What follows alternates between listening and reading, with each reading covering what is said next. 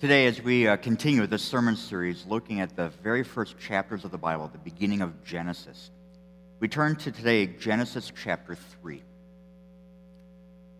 I don't know if I can overstate the importance of this chapter. As adults, we have any number of why questions, as children too, and so many of those why questions are answered in this chapter. Why does someone I care about get cancer? Why can I get bad grades at school? Why is there school? Why does the dentist cost so much for our kids? Why is there rust? Why heart attacks? Why ICUs? Why is there such a thing as sex trafficking? Why is someone late for work? So many why questions, and all of them are answered here in this very important chapter. Because Genesis 3 is that chapter that tells us about the fall. So let's set the stage. God had created this world, and it was amazing. It was just the way He wanted it to be. It was very good. And God, when He made human beings, Adam and Eve, they were the height of His creation, and everything was so good. Their will perfectly aligned with God's will. He had given them a job to do more than that. They were created in the image of God, which meant everything was perfect. Every relationship, everything was amazing. And God had given them a simple command. Don't eat fruit from this one tree in the middle of the garden, the tree of the knowledge of good and evil. Now, some people have wondered and asked, but by doing that, wasn't God setting them up to fail? And by saying, don't eat from this one tree, wasn't He just tempting them to try that one tree out? Well, let's think about this. Do you know how many trees there are in the world right now? Estimated over 3 trillion trees. Now, you kind of assume that there would have been more trees back then, but let's just say it's the same. 3 trillion trees. And out of the 3 trillion trees, God said, don't eat fruit from one of them. Was that really setting them up to fail? Really? So why even give that command at all? Well, by obeying this one command, not eating that fruit from that one tree, that was their way of showing their appreciation for this universe that God had created for them. It was their way of giving thanks. It was their way of worshiping God and showing how important He was to them. And so that's what they did. Until one day.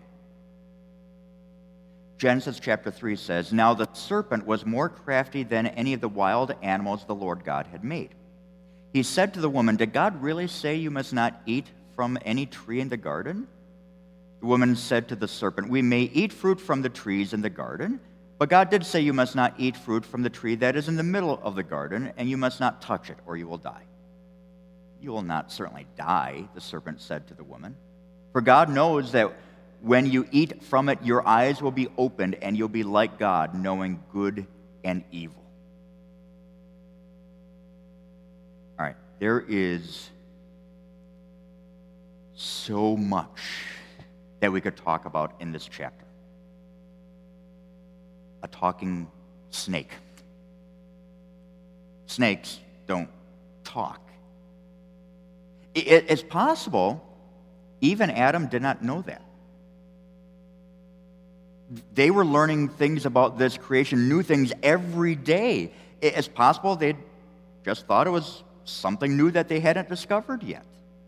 However, even Adam thought about it, it's the first record of demon possession. Satan possessing the snake. And by asking just a few questions, Satan planted that seed of doubt. Did God really say? And he started twisting their perception of reality. Instead of this command not to eat that tree, fruit from that tree, instead of that command being a way of God keeping evil from them, Satan got them to start thinking of it as a way of God keeping good from them. Now, if you were here 2 weeks ago, I talked about how when God made Adam and Eve, he made them able not to sin, that they were able to be perfect. But here, they ate the fruit. They ate it. Genesis tells us, when the woman saw that the fruit of the tree was good for food and pleasing to the eye, and also desirable for gaining wisdom, she took some and ate it. She also gave some to her husband who was with her, and he ate it. Then the eyes of both of them were open, and they realized they were naked, so they sewed fig leaves together and made coverings for themselves. Then the man and his wife heard the sound of the Lord God as he was walking in the garden in the cool of the day, and they hid from the Lord God among the trees of the garden. Again, there's so much we could talk about. But Adam was right there. Adam was right there with Eve, and he did not lead. He didn't say anything. He didn't stop Eve from eating that fruit. She ate it, and he ate it too. And in that moment, the universe changed. And they felt shame. They got some fig leaves and made some kind of clothing. By the way, fig leaves are 4 to 6 inches big. They're pretty big. And then they tried to do something that's absolutely impossible. They tried to hide from God. What Adam and Eve did in this moment, the fall, affected and infected all of the universe. It was this moment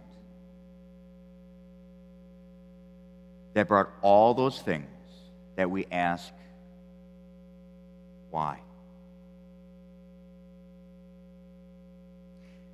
Although the devil lied to them,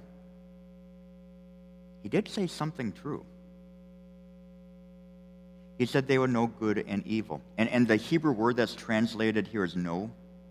It means know by experience. It's not you know something because someone else told you, or you know something because you read it. You know it because you've lived it. And that's exactly what happened to Adam and Eve. They knew good. They experienced the perfection of paradise. And now they knew evil by experience.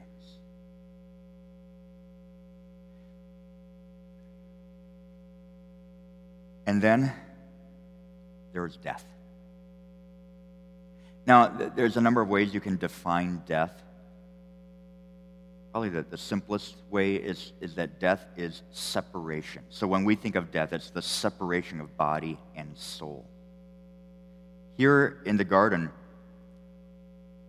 there is now separation between God and people. Before this, God came and talked with Adam and Eve, and it was this amazing thing. But now, by eating this fruit, there was this separation between God and people. It's a separation that's been passed on from generation to generation.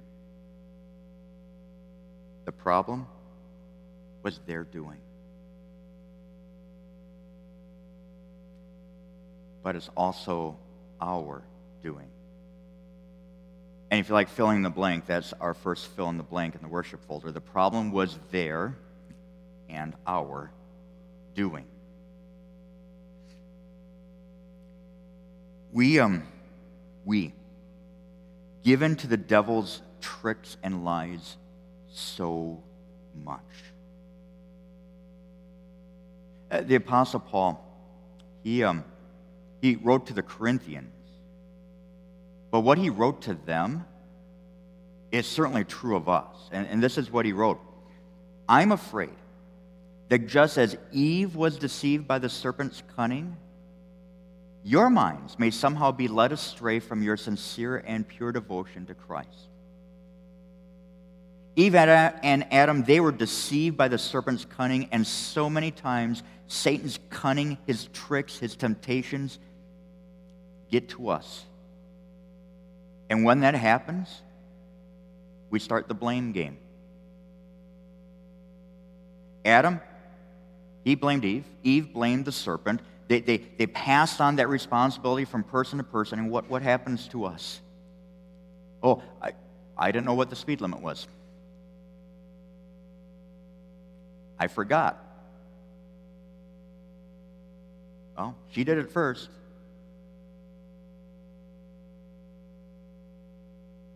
I lost track of time. They're doing it too, and on and on and on. We fall into those same temptations, and we pile on into this accumulative mountain of sin that humanity has committed. The problem is not just Adam and Eve's. It's also our doing. This separation from God, we've made that gap even bigger.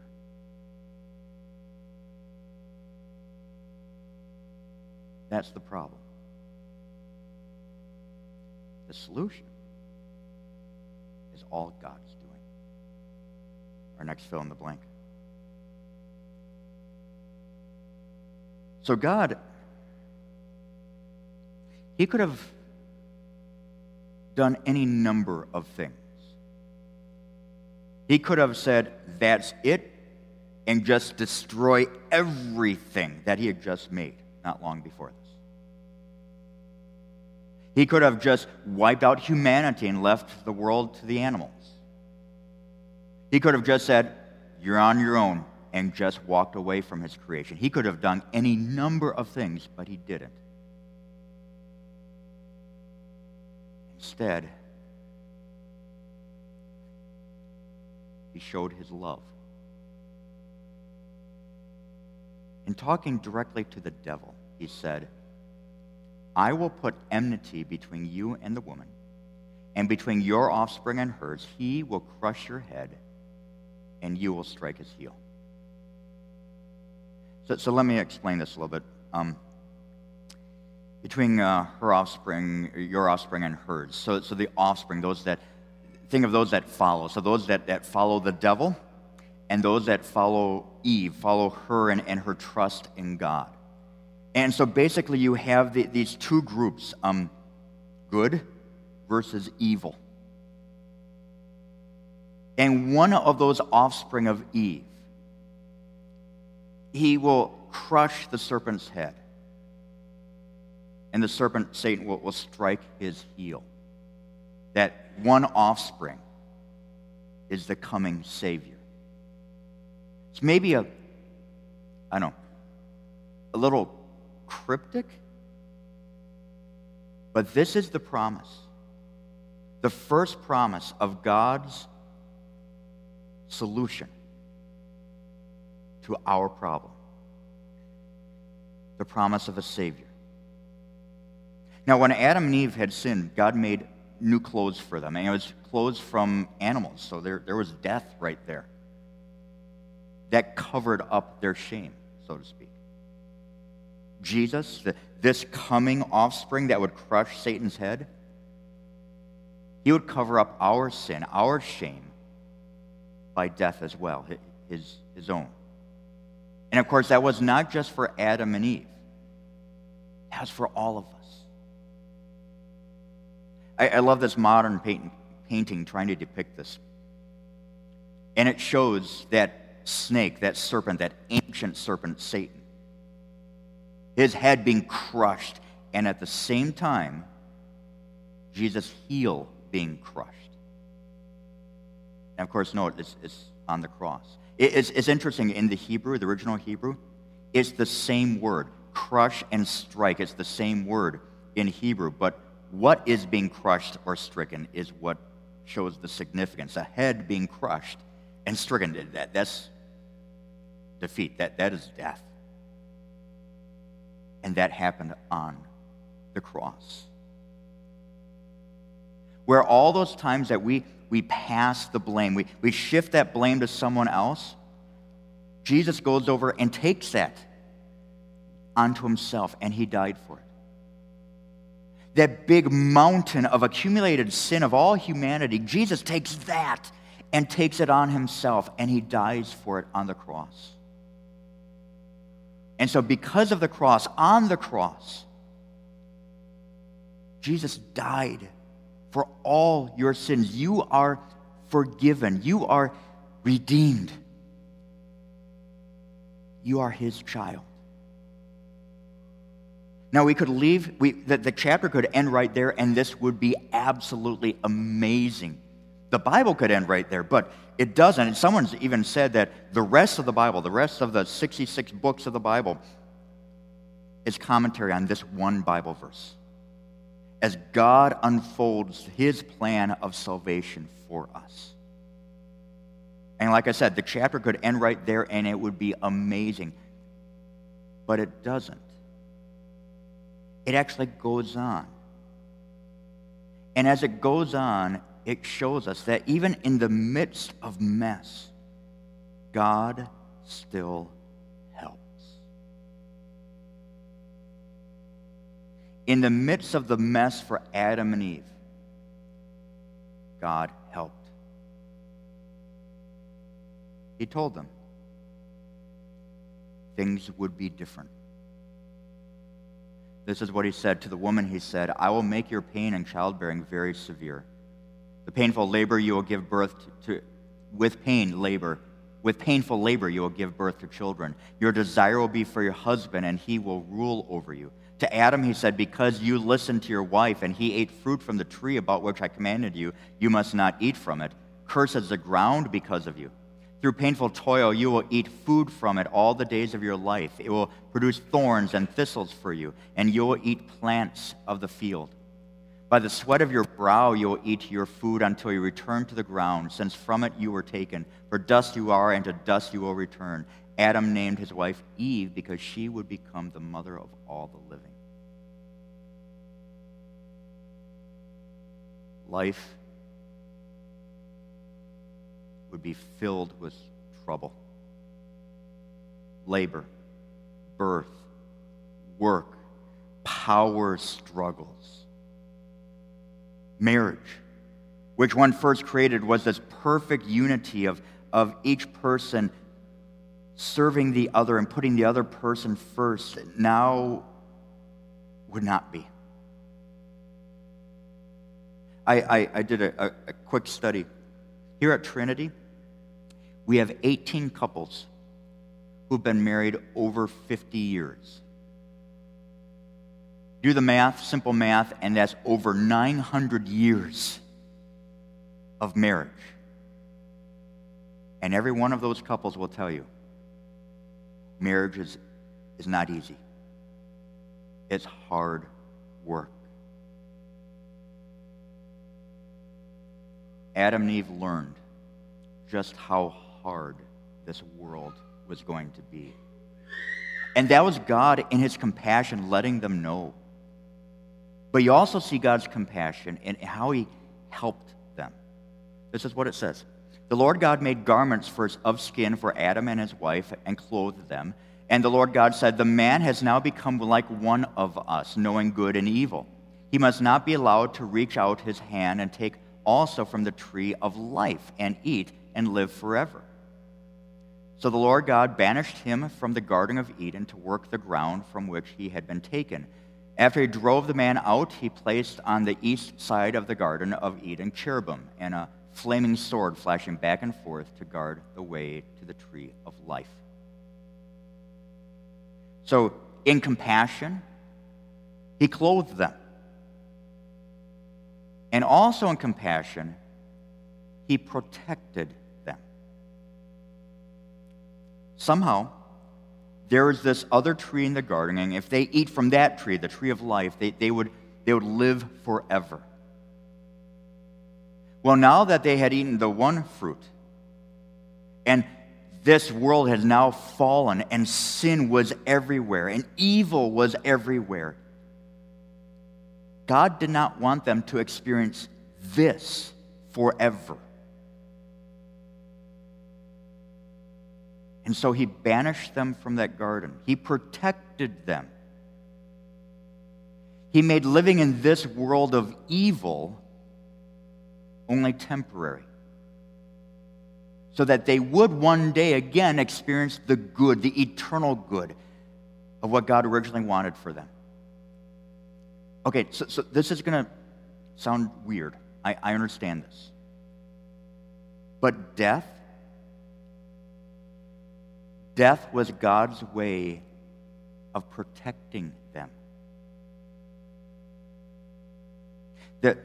The Hebrew word for evil is pronounced ra. And the Hebrew word for good is pronounced tov. Now that the world had fallen, this world, what they had was ra. It was evil. God wanted that not to be the end of the story.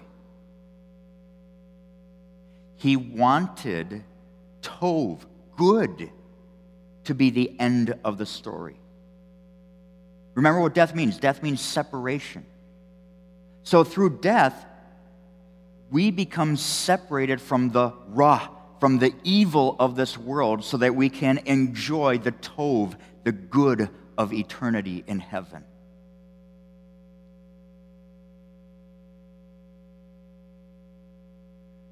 So, like I said, there's a lot in this one chapter that we could talk about. But real quickly, so what are some takeaways in this chapter? Well, here are some. See temptation for what it is. See ra, or evil, for what it is. See temptation as the devil's way of trying to rid us of the tov, of the good. And so fight, resist that temptation, and we know we will sin. And so remember, the battle belongs to the Lord. He is the one that won. And so we will have that eternal tov, that eternal good in heaven. See, as God was there for Adam and Eve in their mess, He's also there in the midst of our mess. And God helps.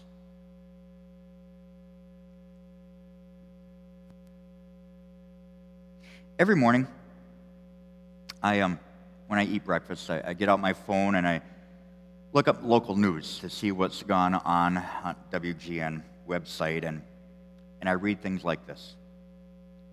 5-year hospitalized after pedestrian crash. Death toll in Maui raises to 93.